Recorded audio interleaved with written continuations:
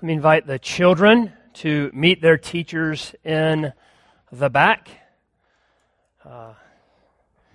And as they do that, let me invite you, if you are a guest of our church and you're looking for a church to call home, we would love to tell you what that means to be a member of Restoration Church. And our next membership class is 2 weeks from today on September the 30th.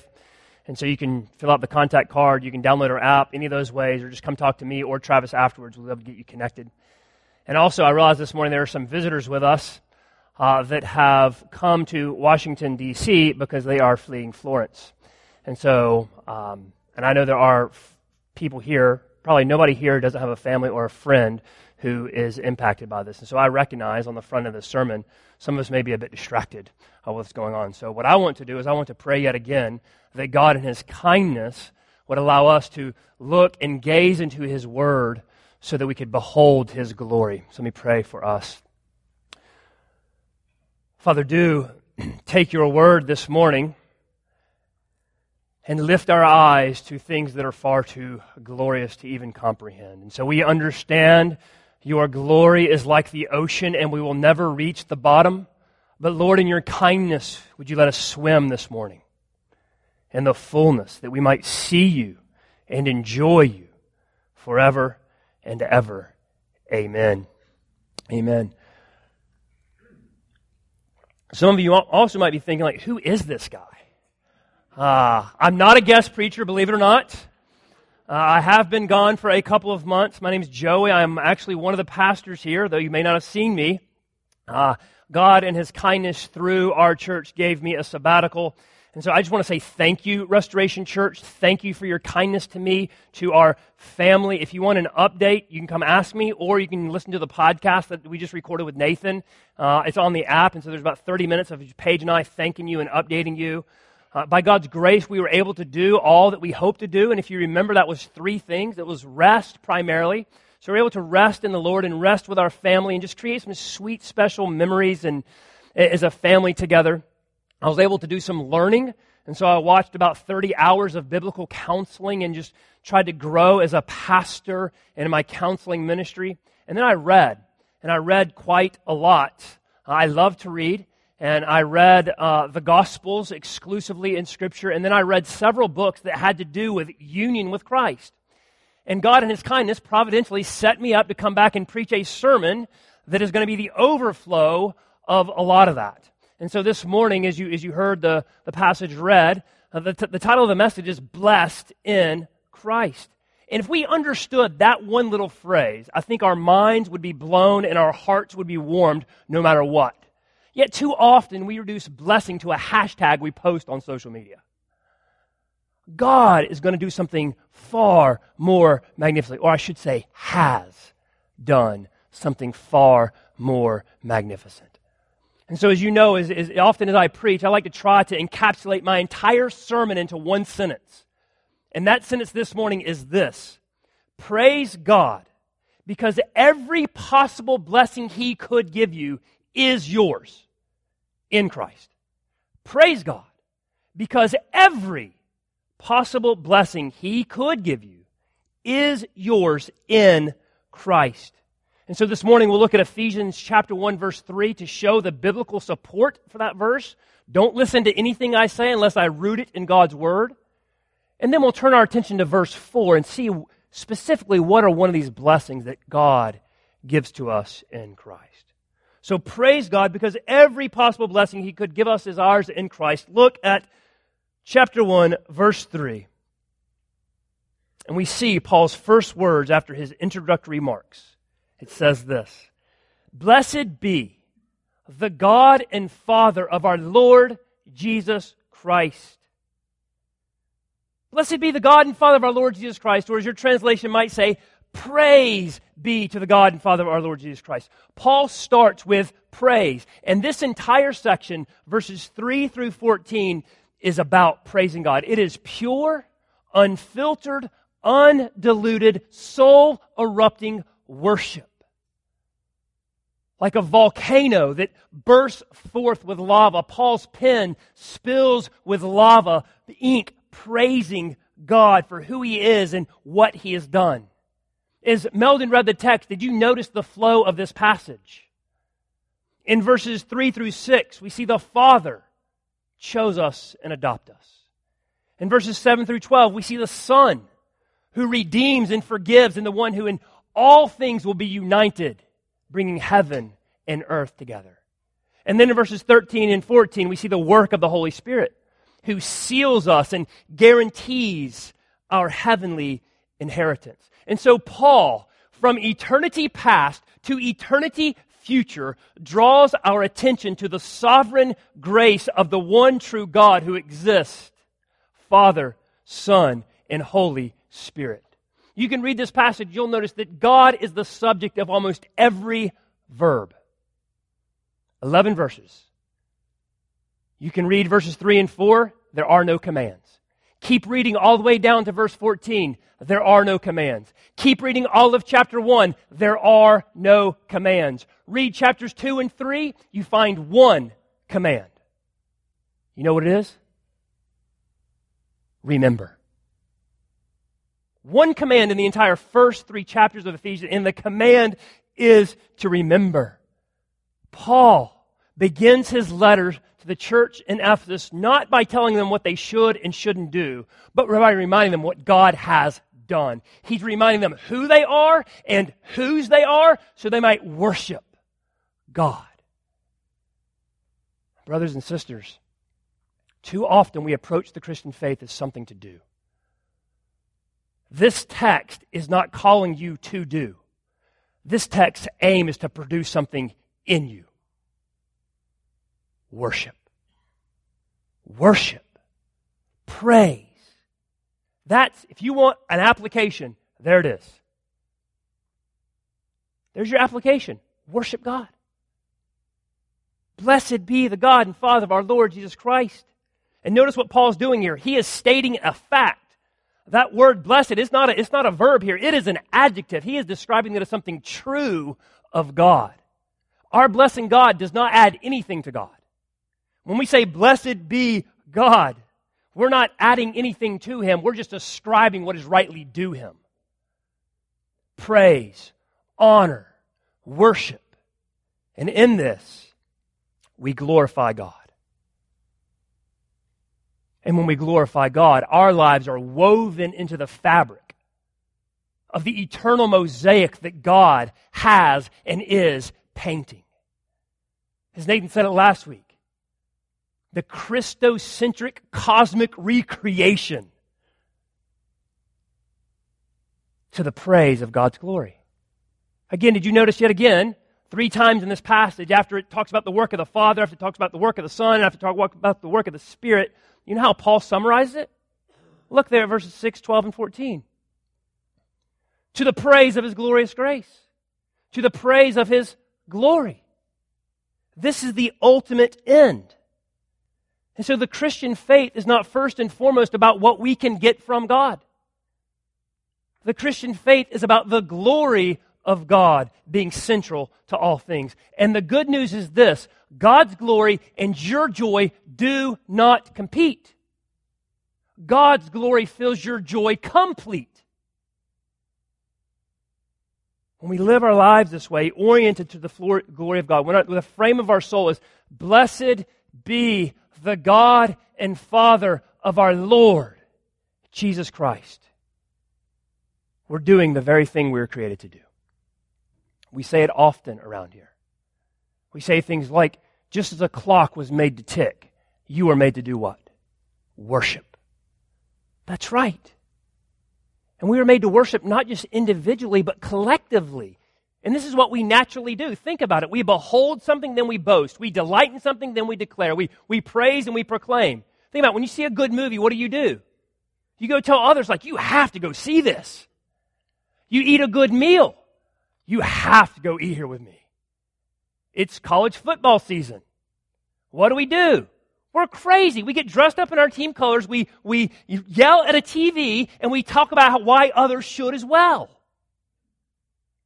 Our life is a natural rhythm of seeing and praising. It's what we do. And so the question is not if you praise or worship, but who or what do you praise or worship? And because all of us were created with the capacity to enjoy God, yes, God Himself. You have that capacity to enjoy Him. If you praise and worship anything less than God, you will not be full. You would be like the hungry man who chases after the wind, chomping on it, trying to satisfy the cravings in his stomach. It might give him something to do. It might even be fun for a little bit. But it is going to do nothing ultimately to satisfy his deepest cravings. We are created by God to be part of a community of God that worships God. And in this, we find our true purpose and our unshakable identity. No matter what happens to us, here is where we are rooted. Remember, don't let this get lost on you, church. Where is Paul when he is writing this letter? He's in jail. He is in prison. And how does he start? Lord, get me out of jail, please. No. His first words are praising God. His hands and feet are shackled, but his soul is soaring. In Restoration Church, this is one of the reasons, just one of the reasons why it's so good for us to come here each week together. Life is hard. Amen? Life is hard. We have daily stress of job. We have financial pressures just to get by. School assignments never seem to end. The degrees are just not enough. We love our spouse and our kids, but the many responsibilities of our family are just all that more demanding upon our life. Add to that the illnesses we face, the unmet godly desires we have, the unfortunate news we receive, the lost ones that have gone before us and have passed away. I mean, it's just massive how hard life can be. And then on top of that, we regularly hear sermons, meaning the advertisements of the world around us that tell us, hey, satisfaction is not found in God. Indulge yourself in anything but God. Or maybe we're tempted on the other side, and we're not tempted toward indulgence as much as we are indifference and dullness. And it just doesn't matter. Don't worry about it. The point of life is it's pointless, it's small, it's insignificant. But neither one of those provide what we need. Why? Because who's at the center of both of those? Me. Self. When I'm at the center of my life shrinks down to the size of myself. It shrinks. And you and me were made to delight in someone greater than ourselves. And so what's the remedy? Blessed be the God and Father of our Lord Jesus Christ. Placing God at the center of our lives, praising Him is the remedy. And that's what we get to do each and every week. When we come together and we sing songs like we just sang, we hear prayers and we pray like we just prayed, we read God's Word, we remember we are forgetful people. We remember who God is and what He's done, and we look forward to what He will do. We remember. We remind each other where true hope and true joy is found. We remind each other that though our lives might seem small and insignificant, we're actually part of a symphony singing God's glory and praise that will never end. And so we do the same thing as we come together in community groups, don't we? We encourage one another. We do the same thing as we text one another and we send each other emails of encouragement. We'll do that same thing this week as we fast and pray together as a church. What's the point of fasting? It makes no sense unless God is really worthy of all praise. So when you fast from something this week, with every hunger pain that you have, every time that you want to get on social media, whatever, remember, blessed be the God and Father of our Lord Jesus Christ. And we'll come together as a church next Friday night and pray and praise God. Blessed be God. This is what we get to do. Restoration Church, praising God is not an optional addition to your life. It's not a hashtag on the end of your tweets. Praising God is the stage on which we live life to the fullest. So Paul begins by praising God, but we still haven't answered a really important question. Why? Why is Paul praising God? Answer, because every blessing he could possibly give us is ours in Christ. If that's not a reason, I don't know what is. Look again at verse 3. Chapter 1, verse 3. Blessed be the God and Father of our Lord Jesus Christ, who has blessed us in Christ with every spiritual blessing in the heavenly places. Paul says, bless God because He's blessed us. Now, we need to be really clear here, because remember what I said, our blessing God doesn't add anything to God. His blessing to us is altogether different. It adds to us. It gives us something. And what does it give us? Every spiritual blessing in the heavenly places. How many, Paul? Every. All. Complete. Total. Every spiritual blessing. Every conceivable blessing God could give you is yours in Christ. And notice what it says. Not that He will bless you. This is past tense. He has blessed us. He's not holding out on you. He's not withholding anything from you. And who's the us? Remember who's Paul's writing to? Us, saints. And as Nathan showed us last week, anyone who takes the name of Christ, anyone who's trusting in Christ alone for salvation is a saint. And so Paul's not saying these spiritual blessings are some mysterious power or cosmic connection reserved for a select few. That's not what he's saying. He's saying every saint is blessed with every spiritual blessing. That is amazing. Do you see why Paul is praising God? Because God bountifully bestows every blessing on His children. And what are those blessings? Well, generally speaking, he says there's spiritual blessings in the heavenly places. Notice what Paul doesn't say. He doesn't say He blesses us with every material possession in the earthly places. Now, God is eager to bless us. But these blessings are not primarily evidenced through health, wealth, and prosperity. But let me also say something else. God is not against material things. He is not against the physical world. He did create it after all, and He will redeem it fully after all. But reducing blessings to physical things is far too small for what Paul has in view here. The word spiritual is used in relation to the work of the Holy Spirit. So these spiritual blessings are every benefit that has its source in the person and the presence of the Holy Spirit that helps us enjoy and know God now and forever. And that's why Paul says these blessings are where? They're in the heavenly places. This is a phrase we find 5 times in this letter and nowhere else in the New Testament. And it does not refer to some distant reality or location. Paul is talking about a present spiritual reality. Paul is calling our attention to the fact that what we see with our physical eyes is not the only thing in our lives. So if you just drop down and you read chapter 1, verse 17 and 18, Paul prays. And what does he pray for? May the Lord give you the spirit of wisdom and of revelation in the knowledge of Him, having the eyes of your heart enlightened. We see with the eyes of our heart, there's a real spiritual dimension to our lives. I know we might not like this as enlightened Westerners, but it's true. And Paul is telling us, listen, God's blessings are not limited to the temporary and transient things of this world. Every blessing poured on you is in the heavenly realms, which, by the way, is where Christ is seated supreme. So it is secure and permanent, not only for this world, but also the world to come. The focus here is not earthly trinkets, but eternal treasures. Paul is saying every possible blessing in heaven is yours. And get this, one day, heaven and earth will be united.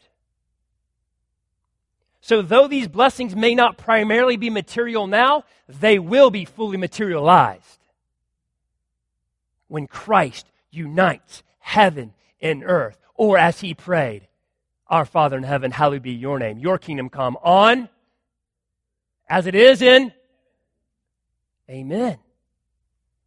And so, one day, we will fully see Jesus face to face, enjoying Him in the world it was always meant to be. And every spiritual blessing will be fully materialized. And Paul says, praise God for this truth.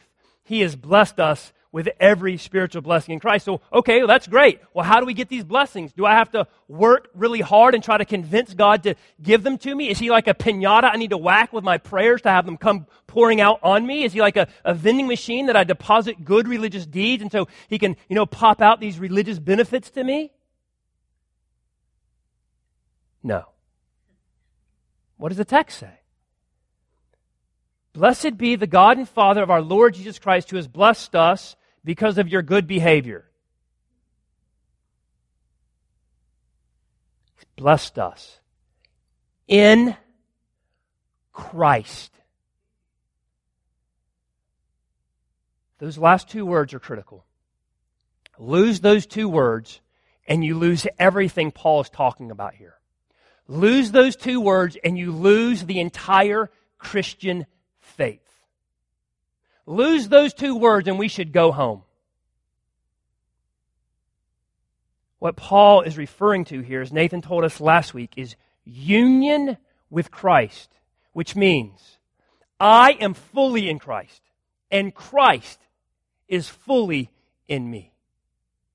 So by God's grace, all who place their faith and trust in Jesus are intimately, vitally, and truly connected to Jesus by the Spirit so that all He is, I am.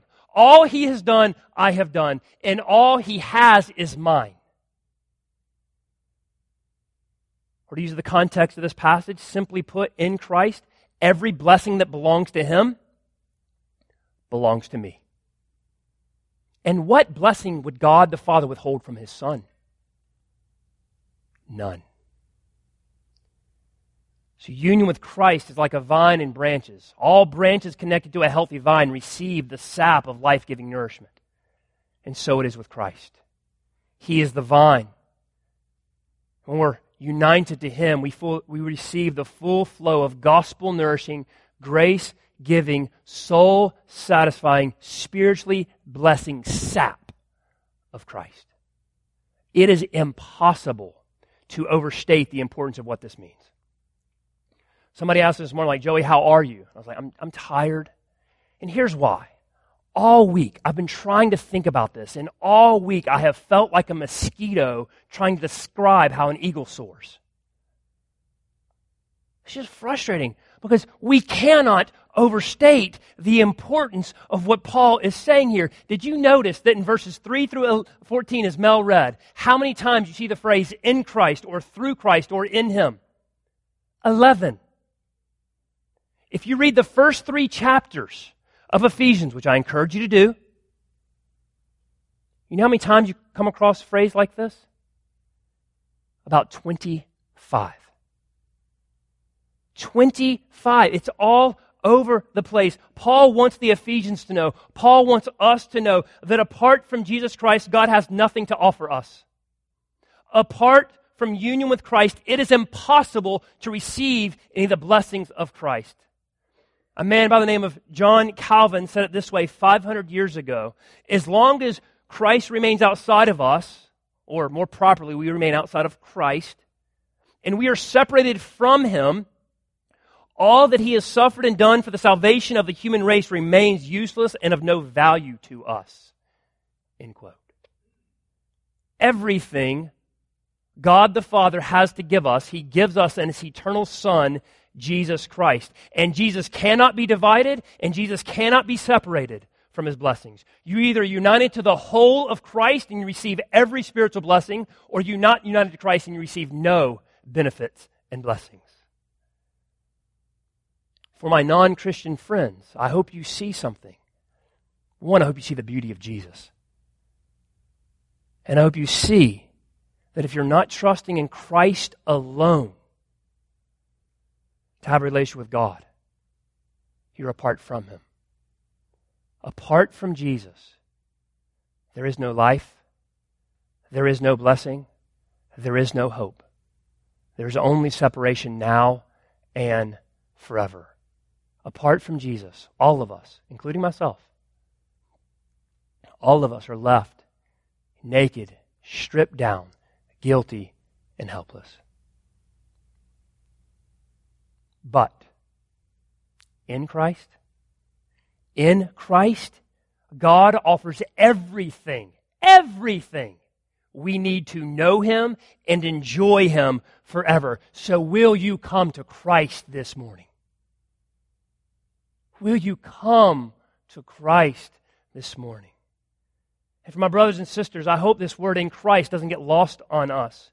Don't reduce this just to another doctrine that you agree with in your head. See, here's what can happen. We can functionally agree with in Christ in our head, and yet we still live as if we look into a carnival mirror. And the result is we have a distorted view of what's true. But in Christ is the mirror of perfection that tells us who we truly are. Not just in our eyes, but in the eyes that matter most, the eyes of God Himself. Blessed be the God and Father of Jesus Christ, because He has blessed us in Christ with every spiritual blessing. Don't let this get lost on you. In Christ, you are chosen by God the Father. Through Christ, we're adopted into God's family, 1:5. In Christ, you're redeemed by the blood, 1:7. In Christ, you have obtained an eternal inheritance, 1:11. In Christ, you have great hope, 1:12. God works the greatness of His power to you in Christ, 1:20. Though once dead in sin, you are alive in Christ, 2:5. You've been raised up with Christ, 2:6. God will show the immeasurable riches of His grace and kindness toward you in Christ, 2:7. In Christ, God created you for good works, 2:10. In Christ, you were far off, but brought near by the blood of Christ, 2:13. In Christ, we have access to the Father, 2:18. In Christ, Restoration Church, we're being built together, 2:22. In Christ, we're partakers of the promise of the gospel, 3:6. In Christ, we have boldness and access before the Father, 3:12. God is able to do far more abundant than all we ask or think in Christ, 3:20. That's a good time to say amen. I have a question for you. What then shall we say to these things? If God is for us, who can be against us? He who did not spare His only Son, but gave Him up for us all, how will He not graciously give us all things? Hopefully, with a little more clarity and affection, we can join Paul and say, "Blessed be the God and Father of our Lord Jesus Christ." And I recognize for many of you right now, your heart is soaring. Your union with Christ and all the blessings you have in Him are real to the taste buds of your soul, is real as honey is to the sweetness on your tongue. Praise God for that. It is a gift from Him. Enjoy it and live in light of it and labor to help others taste it along with you. But for some, that's not what's happening. There's a gap. You know these things to be true. You've confessed your rebellion against God. You're trusting in Christ. You know these truths should be sweet. You even want them to be sweet to you. And for whatever reason, they're not. What do we do with that? Let me suggest two things. First, don't ignore your feelings. Yes, I just said that. Your emotions are not primary, but they're not unimportant. Be honest with God. You know how many times I meet with people and they're like, God's not very sweet to me. He's not real. I'm like, have you confessed that to Him? Have you told Him that? No. Be honest. And then be honest with yourself. And then be honest with others around you. Don't feel like you're a fraud. And don't feel like you have to put on a plastic smile and just pretend everything is okay. Be honest. Because here's the thing, the very fact that you're not okay with not being okay is an evidence of God's grace. And second, as gently and as pastorally as I could, I would want to remind you that your experience of truth does not determine the validity of truth. Or to say it another way, the truth and the reality of our union with Christ will always be greater than our experience of it. Always. All of us have to grow. That's why in chapter 4, Paul says, we are to grow up in every way into Christ. So this tells me that while we already objectively and definitively have Christ, we're in Christ, there's an experiential and subjective part that we may need to grow in. One of the books that I read on sabbatical put the idea this way. Imagine a little boy wearing his father's dress shirt. He is already fully clothed, you could say, but he's still just a boy. He'll have to grow up into this new covering until it fits him and he can fully enjoy wearing it. In the same way, we are already completely clothed in Christ and His righteousness, but life in Christ is one of growing up into this new reality until it fits. So my prayer, Restoration Church, is we walk through Ephesians together, not just individually, but together. That we have those that are just soaring in their union with Christ, and it's sweet. We have those that are just not there. That God would use His Word and all of us together to help us all grow in our understanding of all that we have in Christ, because that is where every spiritual blessing is found. So praise God, because every possible, every conceivable blessing He could give us is ours in Christ.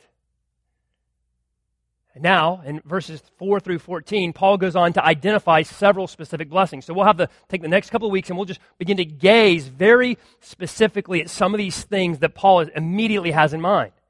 This morning, we're going to look at chapter 1, verse 4, and we're just going to look at one of these, where Paul draws our attention to what is mind-blowing, heart-anchoring blessing we have in Christ. Look at verse 4.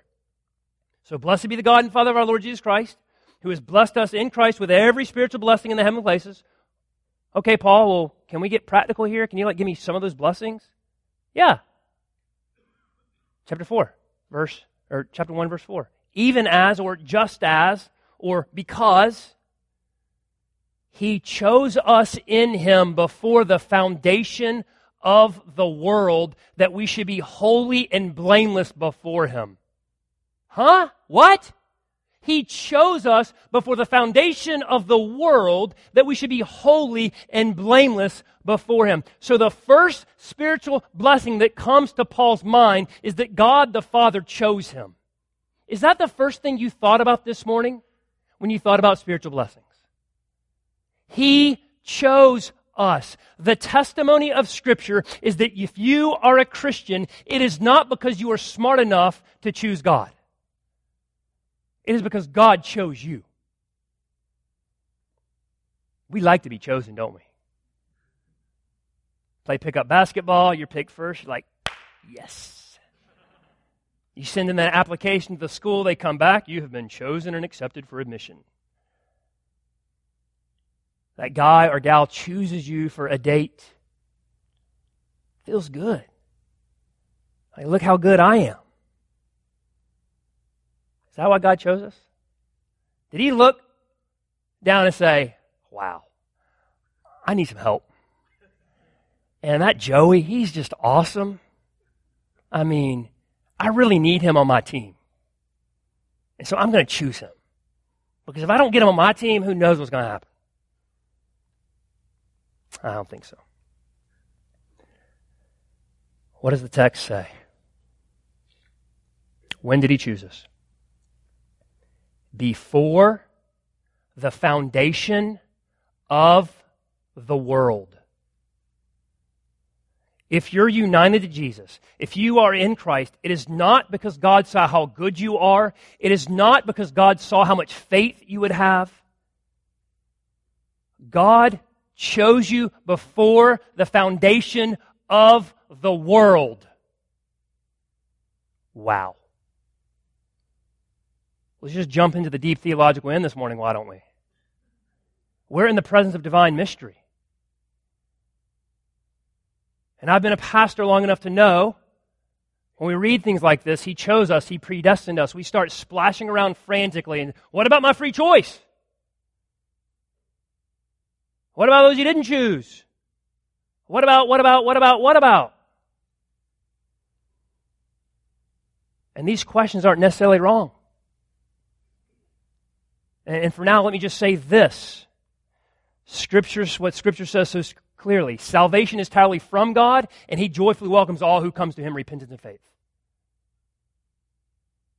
We could have a lot more conversation, but when we read the Bible, we have to answer and ask the questions the Bible's asking and answering. And what is the question in the forefront of Paul's mind? Why is God the Father worthy of praise? That's the question. That's what he's trying to get us to see. Paul does not bring up this idea of God choosing and electing to start a debate. He brings it up so that we could delight. He's not trying to confuse us. He's trying to comfort us in Christ.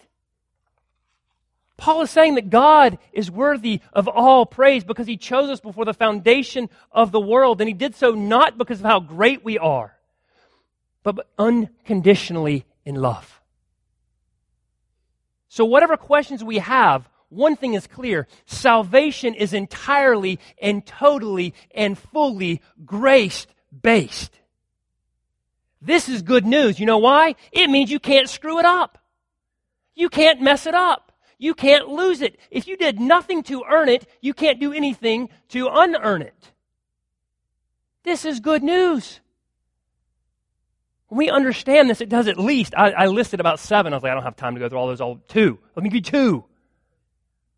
It humbles us. We're not saved because we're morally superior. Do you know that, church? You are not morally superior to non-Christians. That's not why God saved you. He did not save you because you had the right religious upbringing. He didn't save you because of how capable you are. We're chosen by the free, unmerited, sovereign grace of God, and this decision was made before the foundation of the world. This dismantles every form of pride. Every form of pride. Christians should be the most humble of all people in the entire world. It humbles us. Second, this truth of God choosing us in Christ gives us an unwavering assurance of God's love for us. This is what we call the doctrine of election. And as stale as that might seem, oh, how beautiful it is. It is like an anchor for our soul, both when the sun is shining and the rain is falling. Why? Why should we have this assurance? Why did God choose us? Do you see it in the text? In love, He predestined us. Or just to flip over to chapter 2, 4 and 5. But God, being rich in mercy, why? Because of the great love with which He's loved us, even when we were dead in our trespasses, made us alive together with Christ. Even when you were dead in your sin, God says, I have great love for you. The reason for God choosing us is not found in us, it's found in Him. And because of His great love, because of His amazing grace, because of His unbounded compassion, before this says anything about us, it says something amazing about God.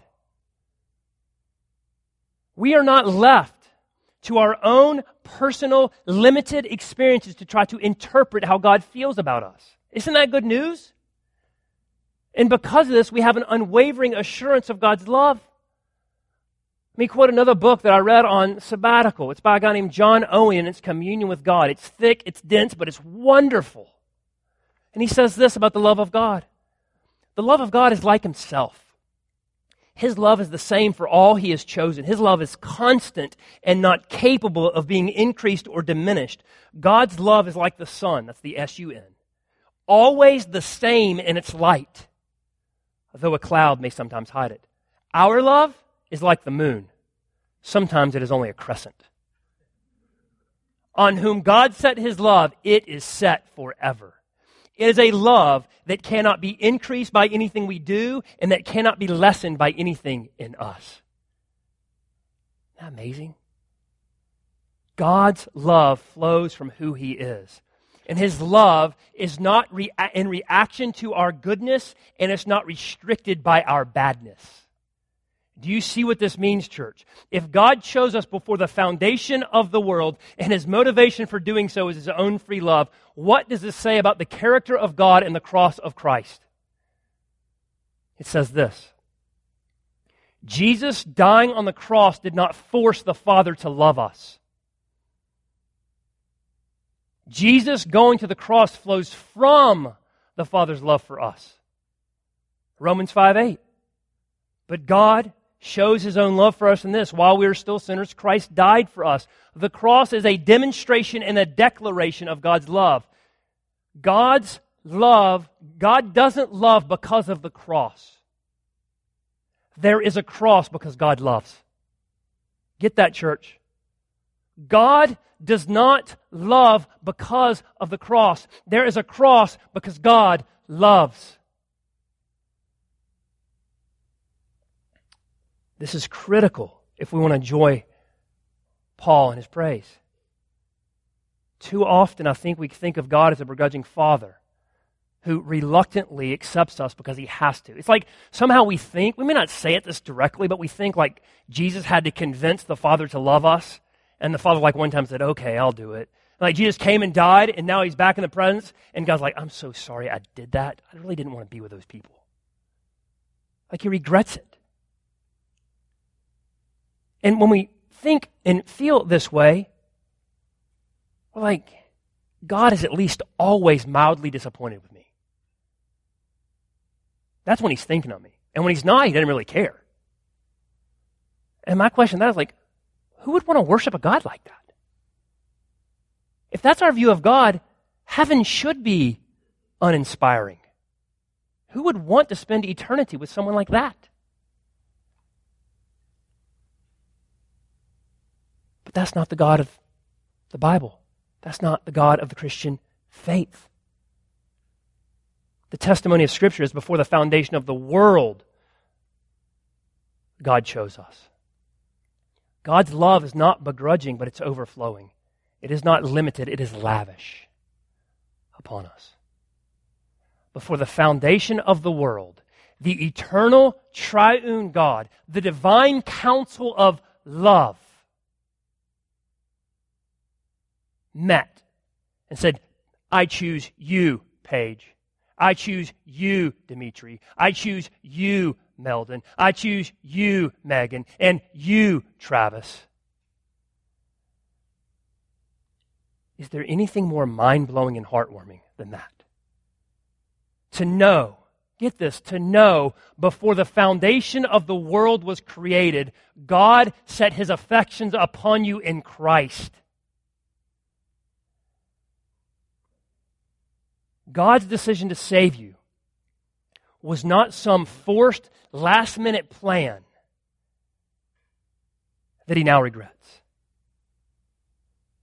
If you're in Christ, if you're trusting in Christ, it is purposefully planned by a loving Father who chose you from eternity to be with Him for eternity. Rest assured in the love of God. Praise God, Paul says. Praise God. And as wonderful as this is, Paul keeps going. Why did He choose us? Why did He choose us? Verse 4, second half. That we should be holy and blameless before Him. God's purpose in choosing us before the foundation of the world is so that we should be holy and blameless. To be holy is to be set apart. Or as I like to think about it, to be holy is to be beautiful. To be beautiful. And to be blameless. That is without stain or guilt, holy and blameless, pure and clean, beautiful and spotless. And notice again what the text says. It says that we should be holy and blameless. It doesn't say we might one day become. It doesn't say we have to strive to attain. It is stating a present fact. Paul here is not talking about what we do, our practice. He's talking about who we are, our position. Does that inform what we do? Of course it does. Paul's going to talk all about that in chapters 4 through 6. But right now, he just wants you to know who you are in Christ. He's boldly declaring, in Christ, you are holy and blameless. Flip over to chapter 5. You see this very thing. This is the very reason Christ died for his people. Ephesians 5:25. Husbands, love your wives as Christ loved the church and gave himself up for her, that he might sanctify her, having cleansed her by the washing of the water with the word. Why? So that he might present the church to himself in splendor. What does that mean? What it means to be without spot or wrinkle or any such thing, that she might be holy and blameless or without blemish. Same exact phrase. Beloved, can this be true? Can it be true that Christ, who is truly God, took on the fullness of humanity and lived a perfect, sinless life? And on the cross, Jesus Christ took all that was yours, your sin, your guilt, your filthiness. He took it on himself, naked, exposed, being mocked by men and women, taking every bit of shame on himself, hung suspended between a holy God and an unholy people, and he died paying for every wrong for those who trust him. Can that be true? And not just that he died, but he rose 3 days later, giving us his righteousness, his purity, his cleanliness, his holiness. And now you have a heavenly husband waiting for his radiant bride to be with her for all of eternity.